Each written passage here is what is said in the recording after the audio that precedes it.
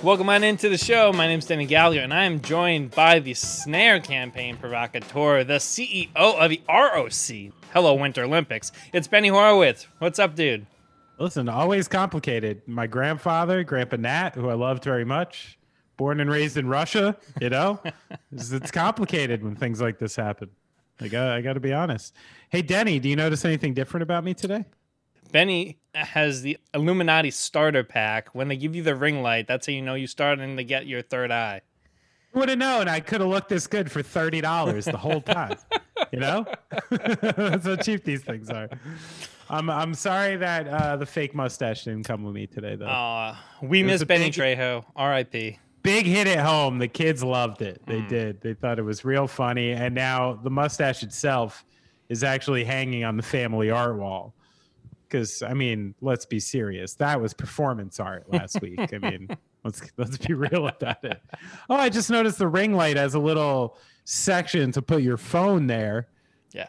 So I could really just go ahead and be a content creator now. This is my TikTok future has been paved with ring lights. I'm ready to go, man. I love this. I love this whole thing for you. Well, Benny Trejo may not be here this week, unfortunately, but you know what is here this week, Benny? La Tortuga? If that's Spanish for this day in music history, you got it right.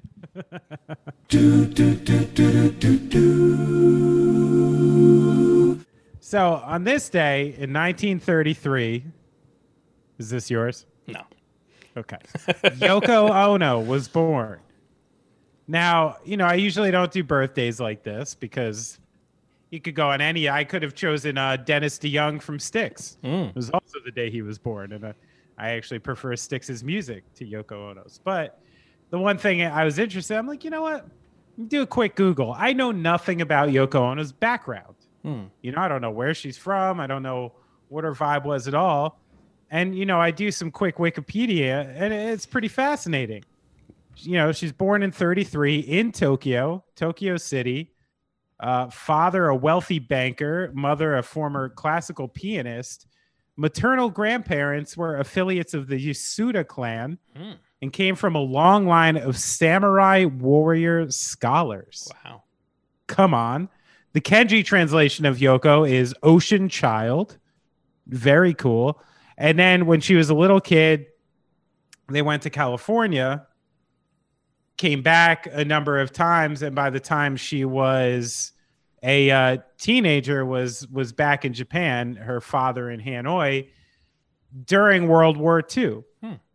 Tokyo was, shattered. They were went from being very wealthy people to, begging for food. And her father, who'd been in Hanoi, was in a prisoner of war camp in China. He was in French Indochina and was in a concentration camp. And by the end of the war is when they finally, I guess, used enough money to get to New York, where she enrolled in sort of, very arty upscale schools and got connected in the, the New York art scene, California art scene, the Japanese art scene.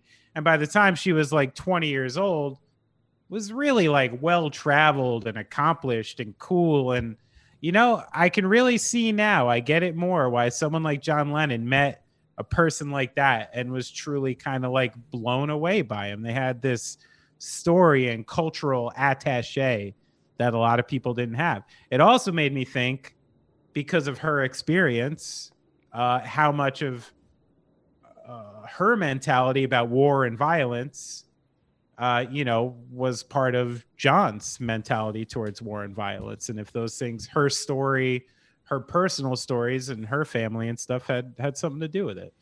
So pretty fascinating, huh? Yeah. And it makes a lot more sense when she'd come out and be like Imagine There's No Heaven and all of that stuff and really helping with that song. Cause be when you've gone through the ups and downs, I'm sure your worldview is no just God would do that. So interesting. Yeah, very, very. How about you? All right. So we're going to keep it on the birthday front here, Benny. And on Not this day, Dennis DeYoung. On this day in 1954, John Travolta was born, and let me tell you about Englewood, New Jersey. That's right. That's right. I'm not. We've talked about him a bunch. Let's just get into the stats real quick. 1978, number one chart-topping hit with "You're the One That I Want." Then he obviously has all the success with maybe the most popular album ever. At least his face is on the Saturday Night Fever album, even if he's not exactly singing it and partaking. So, New Jersey's own Wood Jersey podcast. We keep it Jersey, even when some of us aren't in Jersey. So, this day in 1954, John Travolta. So, let's do the quick math here. Happy 68th birthday, John Travolta. Hats off. How long has he been California Illuminati now, though? Like, Ooh. More than half his life, right? Yeah, I mean, gotta be. Ever since he was Welcome Back, Kotter, right? Like I feel like in those days you had to be hardcore Illuminati to get on network TV. Can I share a funny anecdote to keep it on my grandpa Nat and my grandma Dottie? Yes, please. I remember specifically when I was a kid, those two going to see Pulp Fiction. They came to our home shortly after, and this is what I remember my grandma Dottie saying. Oh, it was so violent that John Travolta liked him better with the dancing. Grandpa Dottie, Grandpa Nat. Big Rest ups. in peace. Love that. Big ups. I'll always think of that. Oh, I liked them so much better with the dancing. Oh, And, I mean, I guess she forgot about the dancing scene in Pulp Fiction, though. It's a good one. Him and Uma get down pretty good. Speaking of those moves, this is a good segue into our next segment. Okay. I was going to bring up one other thing, but since you forced the hand that fed me, I got to go to it. First story of the day, we're going to talk about a guy who had multiple acts, just like I'm hoping John Travolta has a third act. You know, he's got like the beginning, the middle. We need that third act. Astronaut. I think astronaut is next. Go into space with Bezos. Yeah. Anyway, just before hopping on the pod today, we've talked about the Elvis biopic that's in the works. We got Tom Hanks playing the Colonel. We finally have a trailer for this. The first trailer for Elvis has arrived with star Austin Butler singing. He's actually singing the Elvis stuff, and it sounds pretty good. And if the first trailer is any indication, he's right on point. This is a film, stars and produced Tom Hanks. This is a Baz Luhrmann production. Baz Luhrmann of Great Gatsby and Moulin Rouge fame. Thank you very much. Right. The Warner Brothers picture will explore the late Presley's life in 3 sections. Hey, 3 sections. This is all adding up to the Illuminati. It's all adding up. And it will look at the great canvas of American rock and roll per the release. So, Benny, what part of the Elvis story needs to be told properly for it to work for you? I mean, this is so hard, isn't it? Yeah.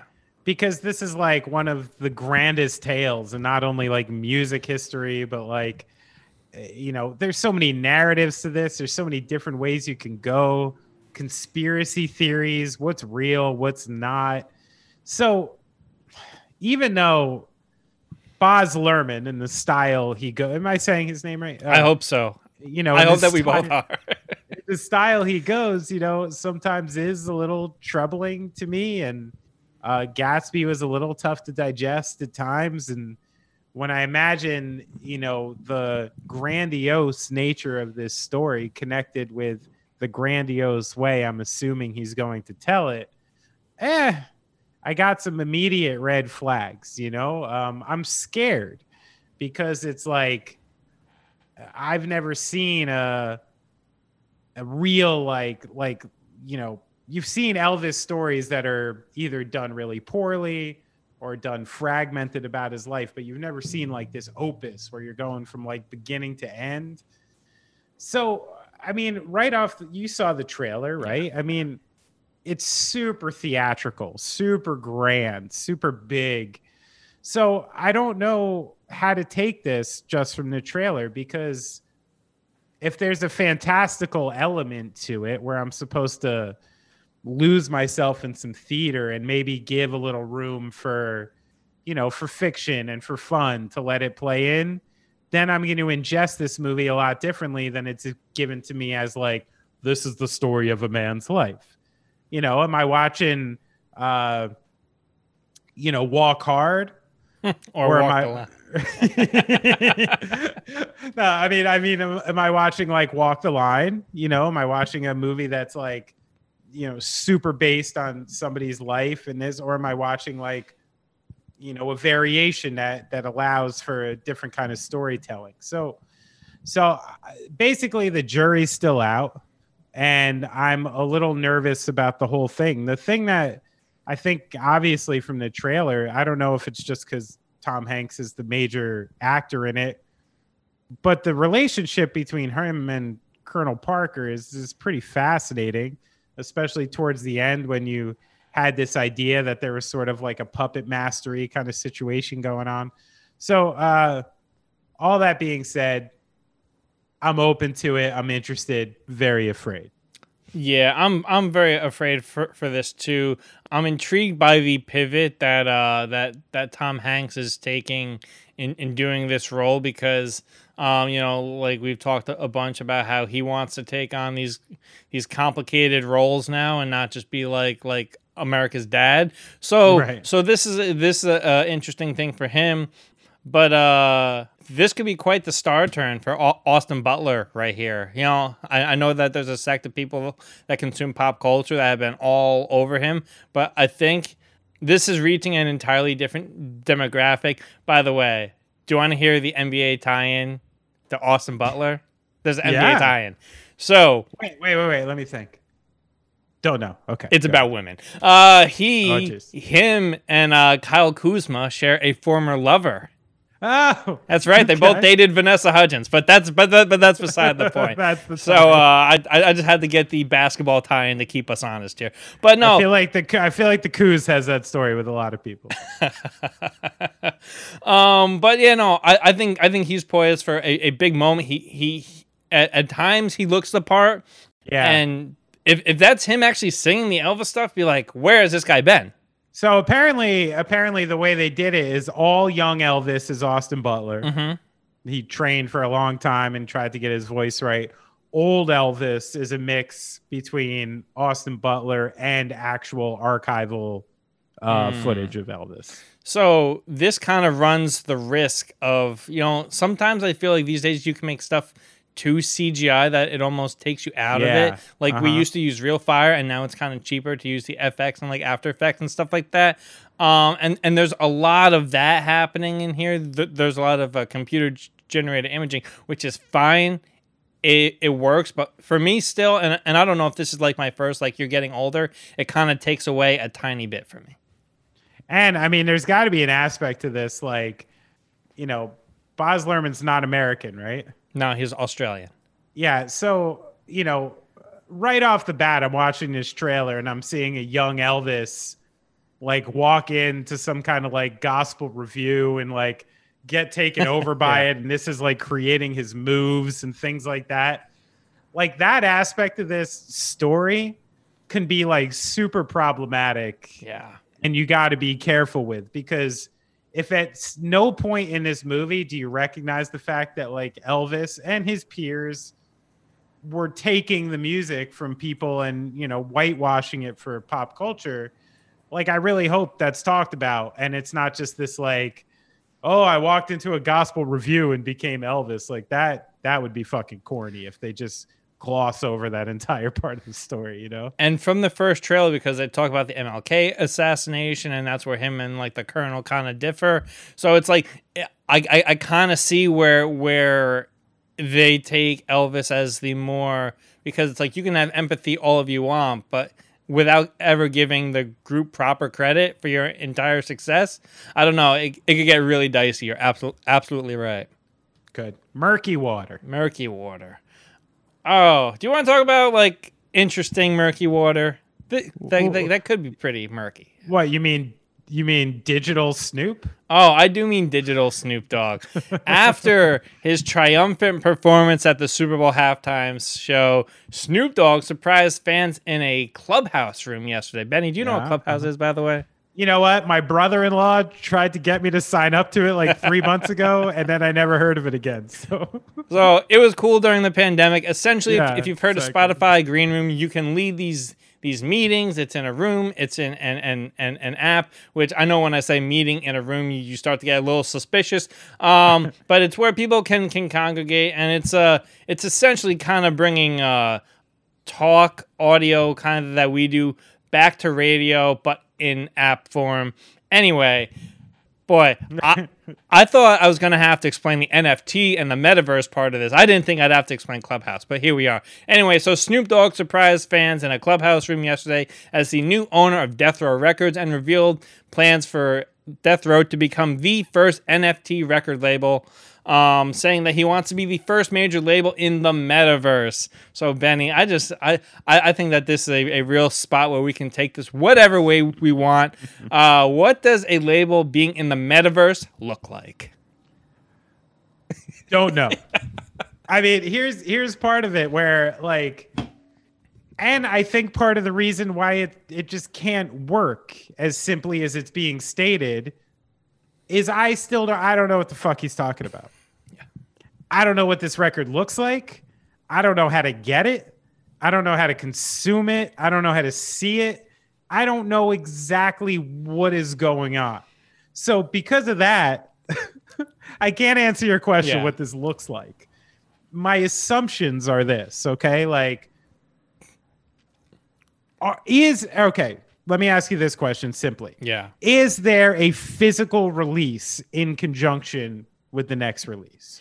I mean, there has to be, but I think this is less a distribution and more of a marketing play, as in he wants to be like the first record that is like essentially what like the Madden soundtrack did for like bands and stuff like that. He wants that to be what you hear when you have the headset on and in the metaverse.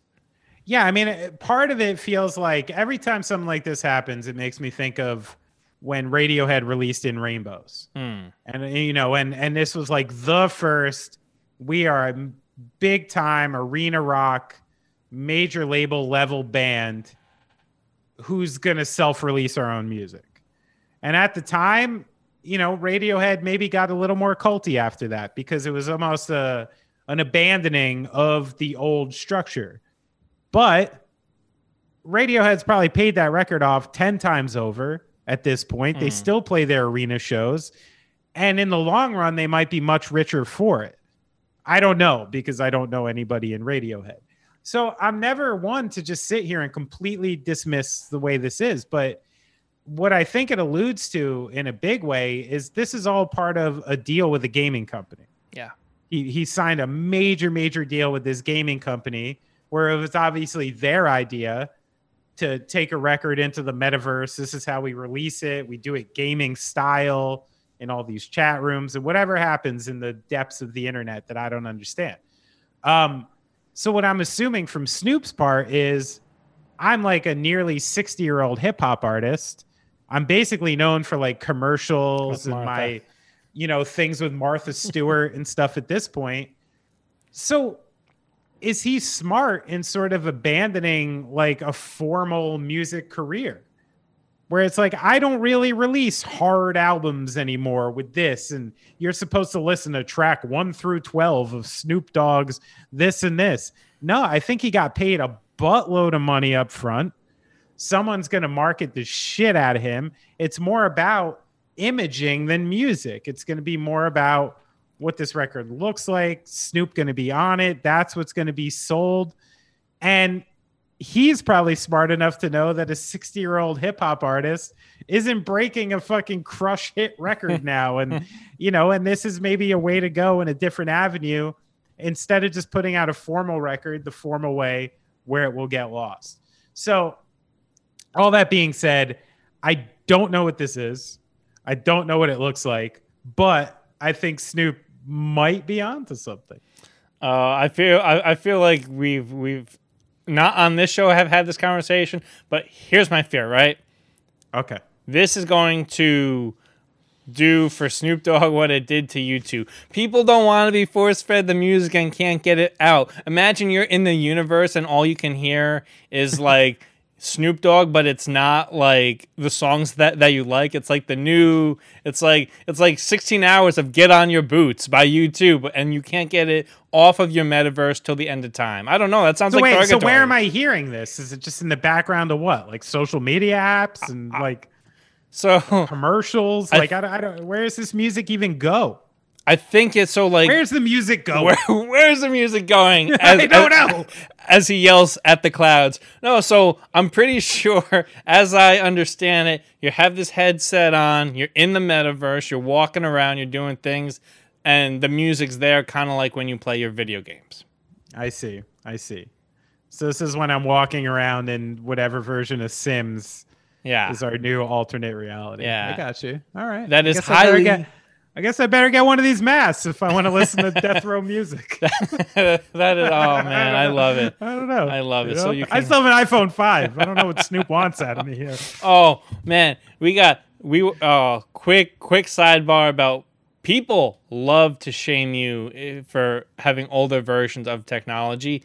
We were like around like a Super Bowl party the other day, right? And this guy takes our picture, right? And he's talking about, I gotta buy you a new phone for Christmas because we didn't have the latest version of the iPhone. So Yeah. it's crazy.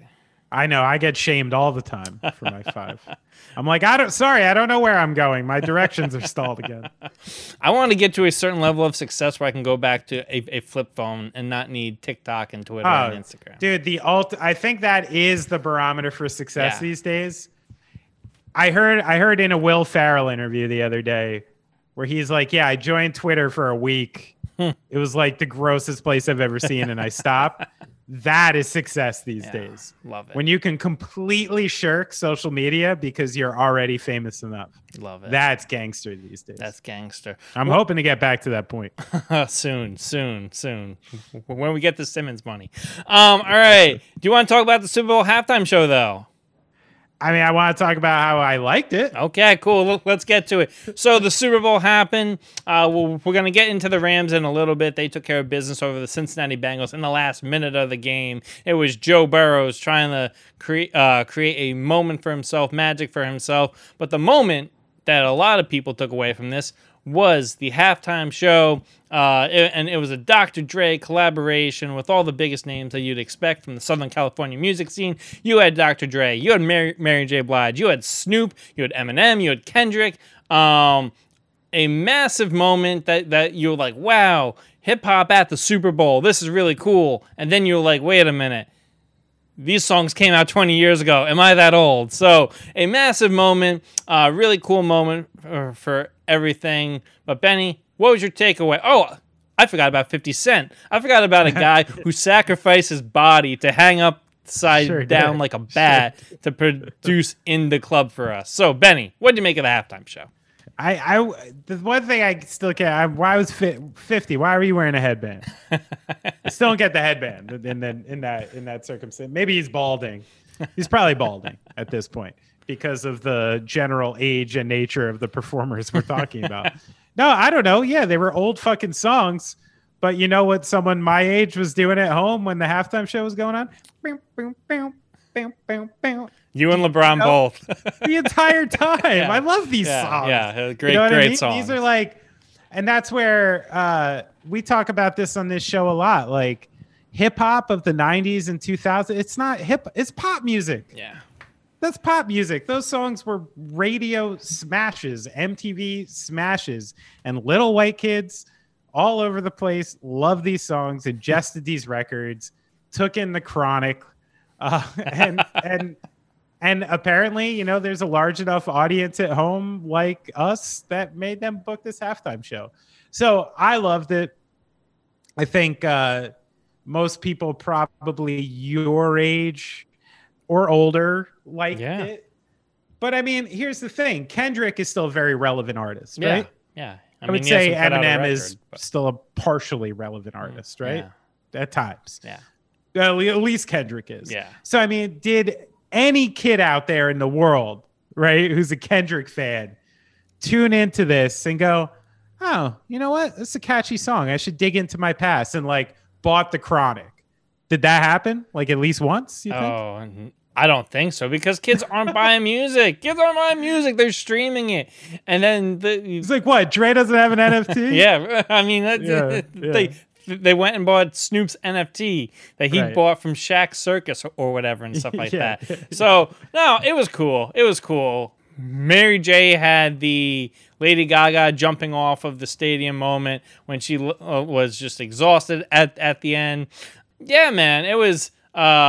I gotta say, they did pay some tributes to other artists in the meantime, but Dre getting his flowers, I think, was pretty cool.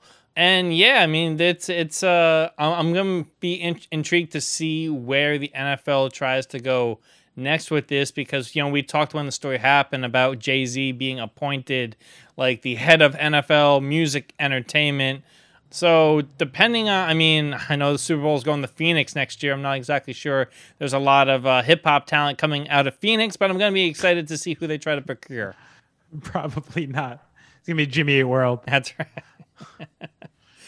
All right, so let's get to the actual football action, and we're not going to talk about the game because we're a bunch of days removed and that's all been talked about. But the Rams won the Super Bowl, and the conversation quickly turned to the future of the Rams and whether I'm sorry. Can you at least mention on this program that I predicted the Rams in our preseason? Oh, yes. Okay. Can you splice this in or something? Make Yeah, me look cool? I'll Remember, splice it. You put me on YouTube saying punk drummer bashes this guy, but you don't take the opportunity to be like, hey, look, punk drummer predicted the Super Bowl champion, Jesus. Okay. Hey, man, because, I think we hit a couple buys. The betting really didn't work out. Nobody backed up the Brinks truck. So it's a whole thing. But yes, congratulations. I honest to God, I don't remember who I picked. I probably picked Kansas City. You probably picked Kansas City, but I don't remember. Yeah. But kudos to you. The Rams pulled it off, in a game where the Bengals had most of it. The Bengals had them for a very long time. They had every chance. Had every chance.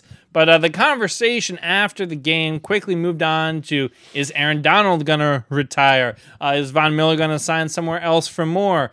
Is Sean McVay going to retire, which I thought was the most surprising thing. And this is the conversation I kind of want to get into, because Sean McVay, half of the NFL is his coaching tree by now, which is crazy considering he's not even 40. But the moment when he started talking about, I'm engaged to my fiance, like I want to have a family and stuff like that, people started being like, is he gonna retire? Yeah. Which lacks a complete duality. That there's a generation of sports talk that is like you're either all in or all out, and there's no in between. So I think Sean McVay has a really cool opportunity to kind of bring the NFL into this NBA space where it's like, yeah, you can be the winningest coach in the NFL, and you can also have a family and your side businesses. Yeah, that's right. That's right. I think about this all the time with like, I was watching last night. I was watching Utah play basketball. And your boy, Quinn Snyder, who I swear, like when he first came into the league, I was like, look at this guy. He looks like Jude Law. He's handsome. He's got that nice hair. He looks 87 years old now. He looks like shit. And I hear like a guy like Doc Rivers' voice. And I see a guy like Quinn Snyder now. And I'm like, man, that looks hard. Yeah.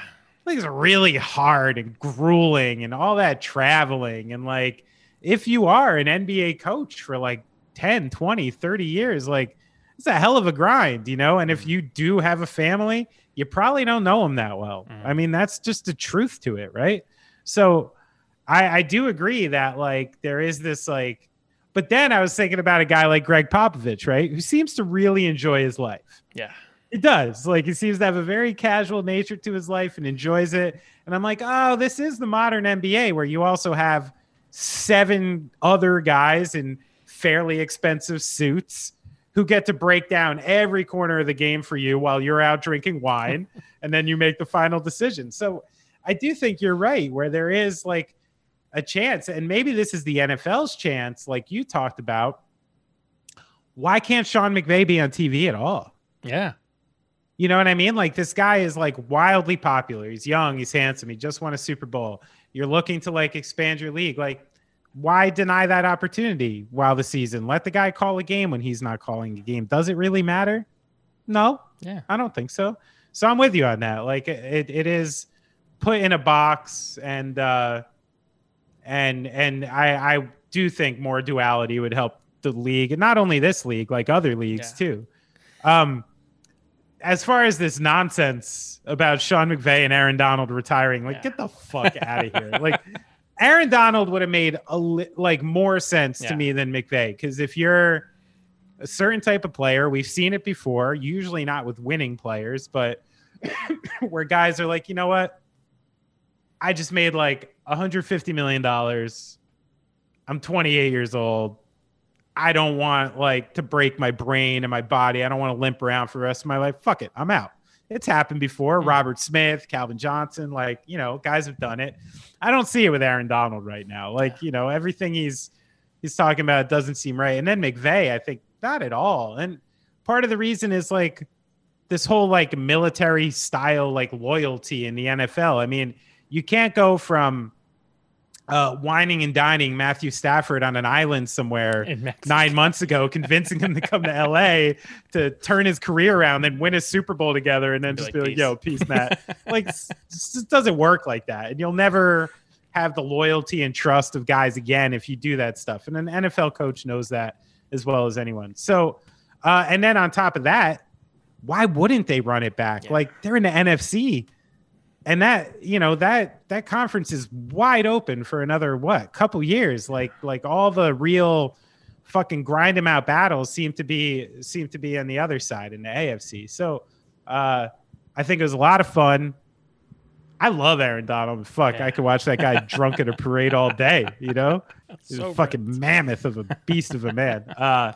So I think it was a lot of fun, and and I think they're all coming back next year. Yeah, I love that.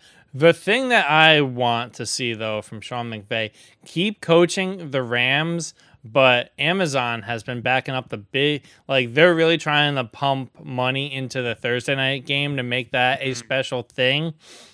If the games that the Rams are not involved in, you have Sean McVay in the booth. Imagine an active coach in the booth that is going over game plans and everything. He's already prepared. So you have him next to Al Michaels. That's a fascinating thing. You know what it is about that, though, that could never work? What?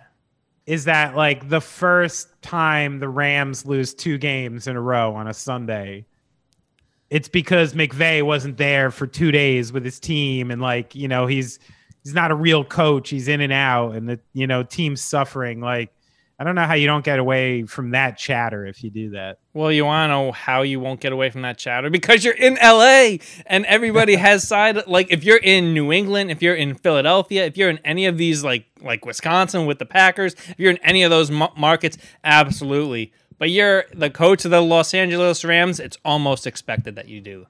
Yeah. I mean, it'll be fun. Yeah. I think we're a little far away from that. I love it. It's a little top golfy.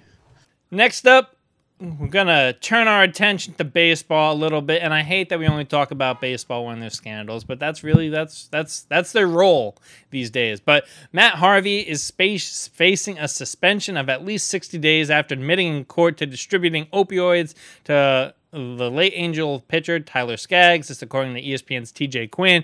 In a statement, MLB told Quinn, once the trial is complete, MLB will conduct a comprehensive review of the potential violations of our drug program. Harvey's admission is a violation of the MLB's drug program for the drug distribution. He is currently a free agent, but we are also in a lockout. So those two things, and it's like Harvey isn't quite sure where his future lies, and it may be behind bars, quite frankly, depending on how all things go. So, but Benny, what do you make of this story, and what direction do you think that this is going to go as the MLB tries to negotiate their next collective bargaining agreement? Well, all right. So I think, Matt Harvey was granted immunity to speak. Okay.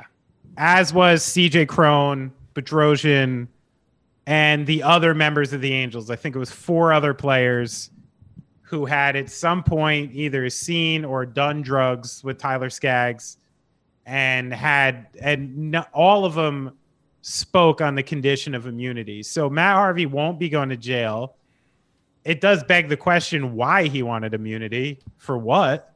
And for what else? Yeah. I mean, the fact that he's talking and openly admitting to being a cocaine addict, where he was, even saying to Tyler Skaggs, "Hey, I'm more of a cocaine guy, not an oxy guy," and so I think he's safe. And this is actually really more about Eric Kay, the person who was working for the Angels, I think in a, some kind of communications, capacity, was with the team and with them all the time.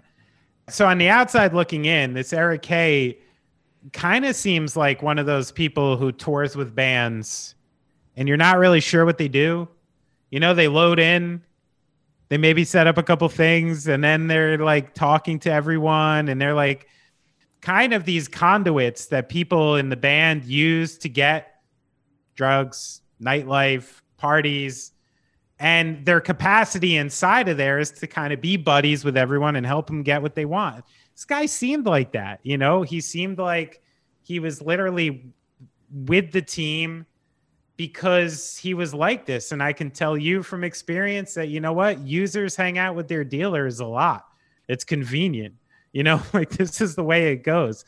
So I think this was like a really widespread thing. And sadly, when I hear more about the story and having experience with this myself, is that if Tyler Skaggs was to the point at 27 years old that the first thing he did when he walked into a hotel room was crushed up an oxy and sniffed it, or he was taking that prior to a game because he wanted to feel loosey-goosey, this guy was on a collision course.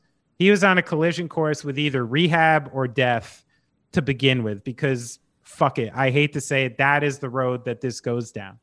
I don't know if other people are culpable for that, because it seemed like he was really actively looking for everything he had and sort of had an open drug arrangement with this guy. So as far as who's at fault, it's just so ugly all around that I'm sad to see it. And they're young people who are struggling with some really, really serious stuff. This is what begs the question to me on a much larger scale, okay? Is like, I never realized the sort of vulnerability and dangerous situation these guys are in. Now think of it, like, not only are you traveling to different cities, in a baseball capacity, you're traveling there for usually 3 to 4 days, right? Mm-hmm. If you're in the league for a couple years, you're usually staying in the same hotels, same neighborhoods. You know what I mean? Like, if you're with the same team for 2-3 years, you probably know that hotel in Houston in and out. You know that fucking hotel in Philly in and out. You guys go to the same place every time. And if you're a pitcher, sometimes you arrive to these cities knowing don't have to work. You know what I mean? So it's like all of a sudden you get to this place and you essentially have like, days of not, I mean, obviously you have to be at the stadium, be a professional athlete and do these things. But the more and more I hear about in baseball, people sniffing oxys to go out into the field, doing cocaine, coffee pots filled with fucking meth. Like, we just denied Barry Bonds the Hall of Fame. This league is insane. And it's been insane forever. These guys are like traveling bands of misfits. It's been going on for so long. And I think they're in like really dangerous situations, especially now where like, back in the day, if you wanted to go to Milwaukee and find a bag of cocaine, you gotta get into the fringes of society to do that. You know what I mean? Like, you gotta know somebody, go somewhere you don't want to go, sit in a room you shouldn't be in for a while. That's how getting drugs works. But when you have like people who have ties to people who can write prescriptions and you can get this like semi-legally and you can carry it in your overnight bag and on planes and like these super crazy dangerous drugs just being able to toss around like that, man, I never realized the kind of powder keg that these sports leagues kind of have as a result of their own context. And this story is really is really a microcosm of that, I think.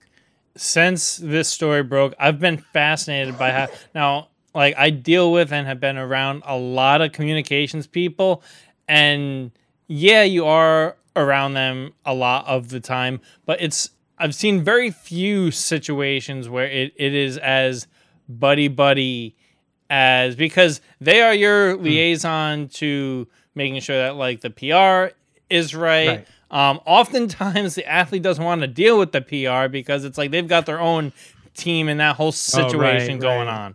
So team PR and then their own PR. Yeah. Right. So for somebody to kind of be that tight with team PR is kind of weird to me. Okay. So it was a drug relationship, I guess. You know? And the other thing that I could probably see is if you have enough capital within an organization, you could try to get your buddies jobs. So in the sense where he may not have been the director of communications, but say you get your nephew a summer internship, I could see how you could misuse that. But that's so uncommon. But I feel like now there's going to be different rules to try to avoid a Tyler Skaggs situation. Yeah. I mean, it's wild to think that. Like, so yeah, because of your insight, that's really interesting, and it actually alludes even more to the fact that I think these guys had a personal relationship based on one thing, you know. Yeah. And I've seen this before. Again, like there's some tours you get on, and 2 days into it, you're like, "Wait, where are those two?" Yeah. And then you put it together, you're like, "That's that dude from the band and that dude from the band who would both be into those types of things, and now we can't find them." There's a pretty good chance we know what they're doing, you know. And the last thing I have to say about it, it's so interesting because these comms people, their number one interest and really like the one thing that they care about in life is protecting the image of that particular organization. I mean, like you look like my guy Barry Baum in Milwaukee or Ray Ritter with the Golden State Warriors. Like they hear and see everything. And granted, they're the director of communications and the people that work for them. But I mean, to see someone have that little regard for the Angels organization, I think that kind of hints at maybe a bigger problem. Or they used to have a bigger problem and they fixed it. Right. Let's turn our attention to the hardwood now, please. The All-Star weekend is upon us. Teams have risen, teams have fallen, teams have exceeded expectations, and teams have performed well below expectations. So let's get into the Keep It Sexy NBA All-Star report cards. Benny, where do you want to start? Which team do you want to start with? Let's give these. Let's go straight down this list you gave me. Okay. So Danny gave me a list of what he deems the important teams. Well, I mean, listen. We've graded. If you're not a contender, are you really that important in this league? Not right now. That's right. Not right now. Wait, why are the Lakers on this list then? Because I'm an LA guy now. You know this. Okay. And the Clippers aren't because, well, you know, they're the Clippers. So just because. Yeah. All right, so let's start with the Phoenix Suns, the hottest team in the NBA over the first half and change of this season. Benny, what do you give them as their letter grade for the pre-All-Star portion of the season? They aced it. Yeah, they aced it. The But Phoenix are we A minus? Are we A or are we A plus? That's how I'm going here. Solid A. Ooh, I like for Phoenix. That. Okay. We're not plus. We're not minus. They're the best team in the league, best record in the league. Consistently been that way the whole season, even with Ayton getting hurt and, the lineup being chipped a little. And I think they go into the All-Star break still with the best chance and the best chemistry. Added Torrey Craig and Aaron Holiday for that push going towards. They're healthy and ready to go. There's nothing really to take away from Phoenix at this point. Yeah, they've now won 20 of their last 22 games. Absolutely insane. Devin Booker cooled off this week, but has averaged 23.3 per game, while Ayton, Bridges, Paul, and Cam Johnson all average in double figures. And they go into All-Star break as the undisputed best team in the league right now. So A+ for the Phoenix Suns. Ooh. I don't know how, but is it just me or is Devin Booker still an underrated scorer? I don't think I mean, that guy can do things on the offensive end sometimes where I go, oh, who else is doing that? Yeah. You know? I mean, I think he's only underrated if you're looking at it from a narrative point of view. But if you're watching every night, you're like, he's upper echelon. But until he wins a title, we're not going to be able to affirm it. It's kind of stupid, but That's how it goes. from the from the NBA Finals participants from last year, we have the Phoenix Suns, who fell to my Milwaukee Bucks. Benny, what grade do you give the Bucks for the first portion of the season? Right now, I have the Bucks with like a B minus. Okay, Yeah, me too. I think a lot of their issues were mostly due to injury, a little bit of a lack of consistency, but I don't think I'm the only one who noticed the post-finals we're gonna be fine mentality getting to the Bucks a little, you know. And even when the big three got back together, they were still dropping some silly games where I'm like, I don't think the Bucks want the number 1 seed that bad. Now, the reason they're going to a minus for me is because this Dante DiVincenzo trade looks a lot different after Pat Connaughton goes down, and they actually need that depth. They need another shooter out there. I don't know if I have enough. You know, who was I seeing out there the other night? Littleton, what's this guy's name? You know, Littleton. Some guy I've never heard of who's getting 20 minutes at the 2 guard. Wigington. Yeah. And I'm like, oh, okay, like that's where we're at already. Like that's a little thin. I think I still like the Bucks' chances to get through. I still think they're the best team, but they got to get into that next gear quickly after the All-Star break, or else I might lose my belief a little bit. Yeah, I give them a B minus, Benny. You know, we saw what they looked like when they played the Blazers and they were without Giannis, and it was like over, like no chance. Yeah. Chris Middleton has been struggling. I told you Josh Hart was going to rip it up there. I told you. Chris Middleton has been struggling. You know, it's like there's guys in the NBA that look like when they're struggling, they can cover it well because they'll go off for like 16 in like the second quarter and will cool off the rest of the game. That's been Chris Middleton this year. Him and Bobby Portis of late in the past couple games, 5 of 32 combined from 3. Don't love that. Don't love the over reliance on Bobby Portis. Listen, that contract's nice. He's way outperforming the contract, but he's not going to be a guy that's going to get you 20 every single night. So it's going to be interesting to see what the Serge Ibaka addition has. Yeah. We don't know when Brooke is going to get back yet. So it may just have to be the Giannis show, and we'll see really, like, if this doesn't get corrected by the playoffs, we're going to see what Giannis really is, because, I mean, he may have to go for 50. He may have to channel some LeBron James and just drop 50 pieces every night. I mean, that's the thing, and that's the reason you can't take – he can. Yeah. And, you With know, ease. like, that he's in this bizarre category now of, like, I don't know, until he stops doing it, I'm just going to keep believing that he could just get better. He's still getting better. Yeah. It's pretty wild. It's crazy. Like, and I think he scored 50 points on 21 shots the other day. Like, On the Pacers, yeah. It's crazy. Yeah, come on.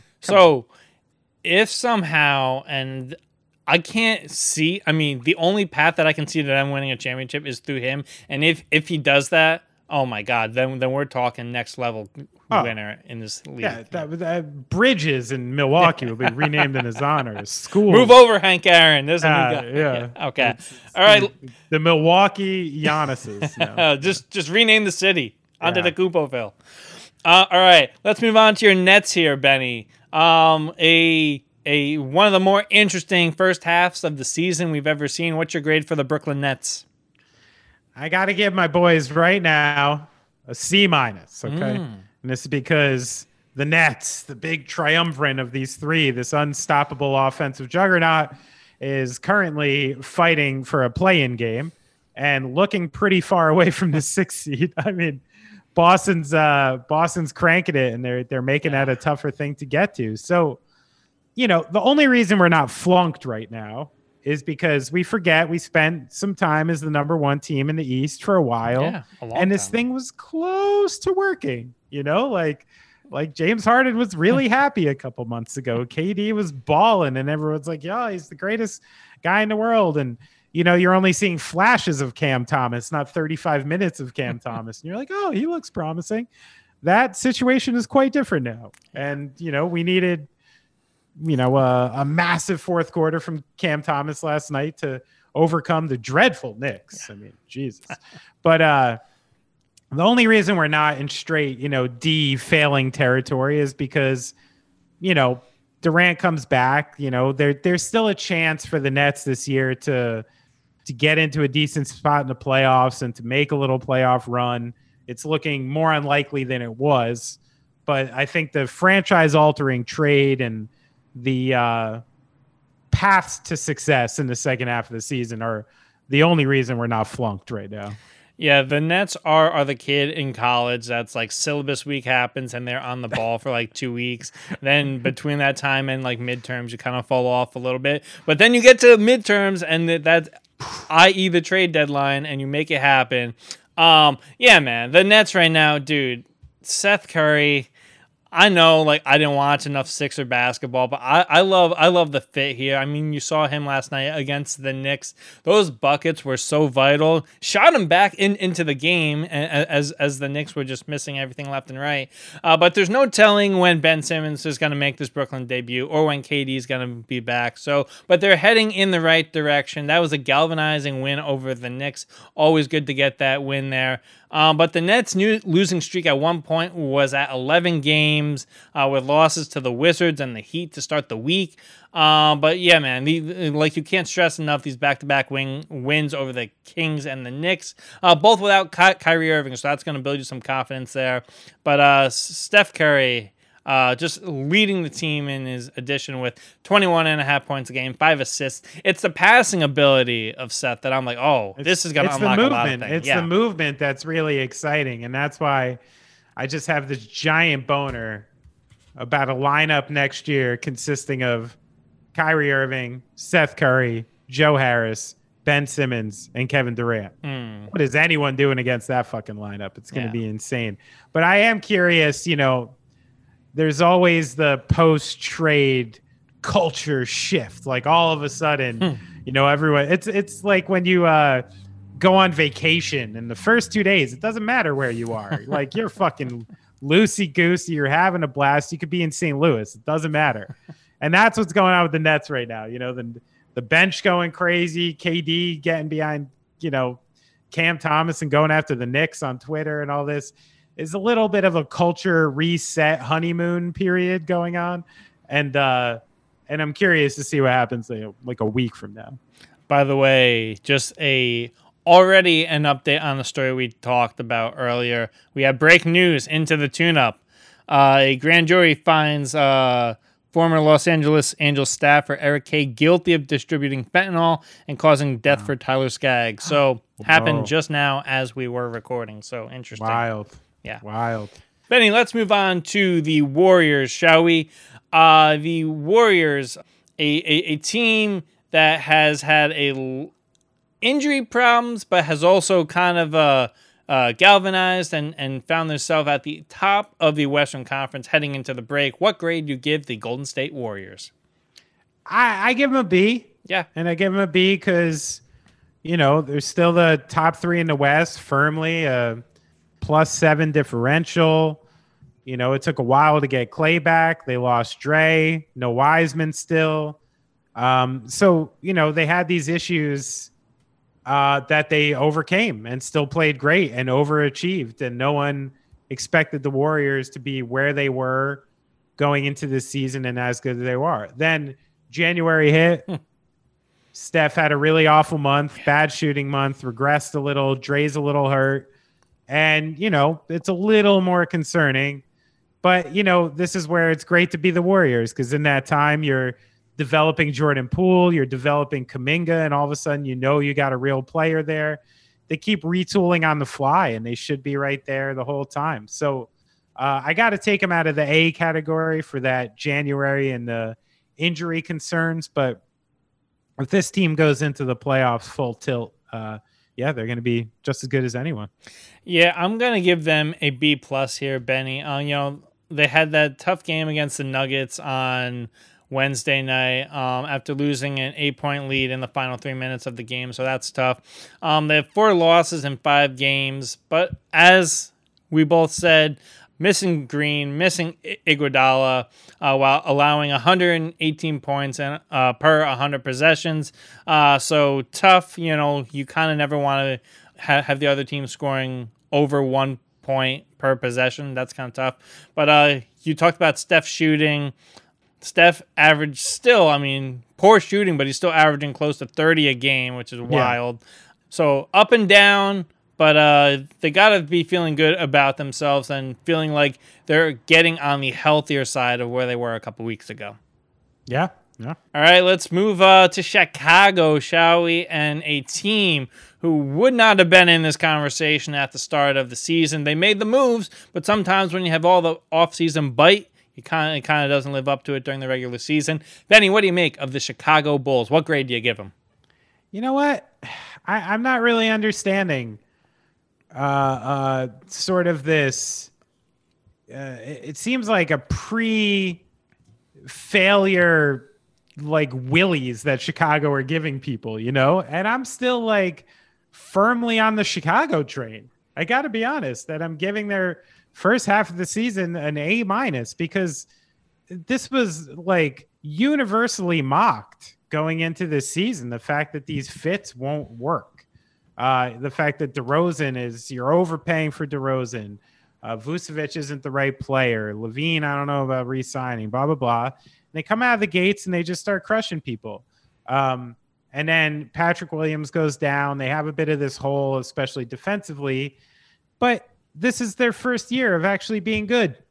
So they're going to have some holes. This isn't an absolutely complete roster that's been through the ringer. So because of all that, I'm still on the Bulls. They're still the number one team in the East. They still have DeRozan, Vucevic, Kobe White going out there and doing great. They're going to get Caruso back. They're supposed to get Williams back before the postseason. And I think they're still in really good shape. Oh, and not to mention they stole one of the best draft picks in the draft in Desomnu. So I think Chicago's sitting pretty. I don't understand the hatred.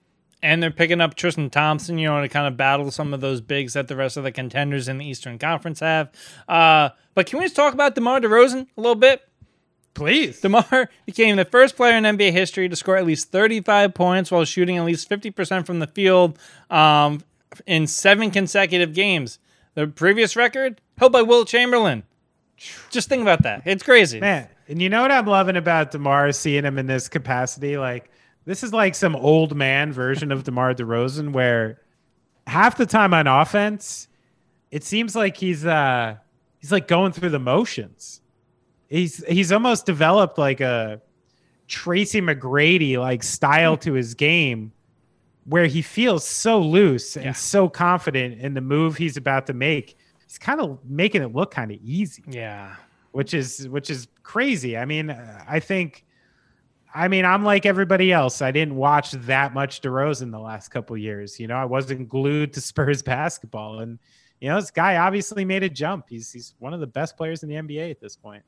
Now, and then as we get to the playoffs, the question is going to be about Billy Donovan because he's kind of had a pass for a long time in this league. Now you've got the team. What can you do with it? Yeah. No, big question. But like you texted, I'm not ready to put him in Utah Jazz territory because they haven't had the chance. Got to give him a chance. All right. Do you want to talk about the Miami Heat? What grade would you give them? We gloss through. Yeah. Okay. All right. The Heat to me going into this, they get a flat. They get a B. Oh, B. Okay. I think they're doing good. And I think they came into the season with this like bully ball idea that we're just going to pound and ground everybody. Duncan Robinson's regressed. I'm not sure about that position. Kyle Lowry is a year older, even though quite good. And my big concern with the Heat is can you run a ground and pound team through the playoffs the way they're doing it with the injury concerns about some of their players and some of the age concerns about some of their other players. So I'm loving Miami's regular season. I think they're a solid team, but they're the team that I'm more skeptical about getting into the postseason. Yeah, you kind of watch them and they're very exciting, but you kind of wonder, all right, do they have that next level? But they got one of the top 15 coaches of all time, Eric Spoelstra, right there. So sure. I think, their fans would have thought that they'd be here at the All-Star break, but I don't think most people would have thought that if you're looking at your Milwaukee's and Brooklyn. So I give them an A-. Yeah. Let's wrap this out by giving out a grade for the Lakers, shall we? Benny, what did you give the Lakers? What do you think? An F? A fail. Oh, they failed. Flunked kid. I wish I could hold him back a grade. I mean, so this is like the classic, and I think the trade deadline cemented what everybody already knew, right? Yeah. Which is that LeBron brokered this deal with Russell Westbrook. They gave up all that depth. They're relying really, really heavily on guys like Malik Monk and Austin Reeves and Talen Horton-Tucker. And the team, Rob Pelinka, basically told him to go screw at the trade deadline. You wanted this. You go figure it out. We're not going to give up the one draft pick we have 6 years from now to get you some marginal player to like maybe get into the top 6. So I think they're in big trouble. Anthony Davis just came back, will be out for the next 2 weeks through the All-Star break. And even after, he's basically the only reason they can win a game when they can win a game. LeBron's going to be able to bully some bad teams, but fuck, man, it doesn't look good for the Lakers right now. And because of what they could have been and what they came to the season as, I got to give them a dead fail.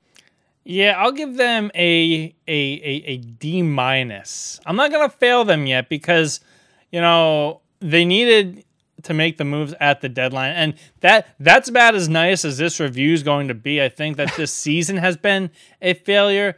But, the thing is, I think we're going to look back at LeBron's career and be like, he got in his own way, which is something that you can never say about a lot of the other greats, is he wanted to assemble these rosters around him like he didn't know his own game, and that just get him shooters and guys that can play 3-and-D and space so that he can make them better.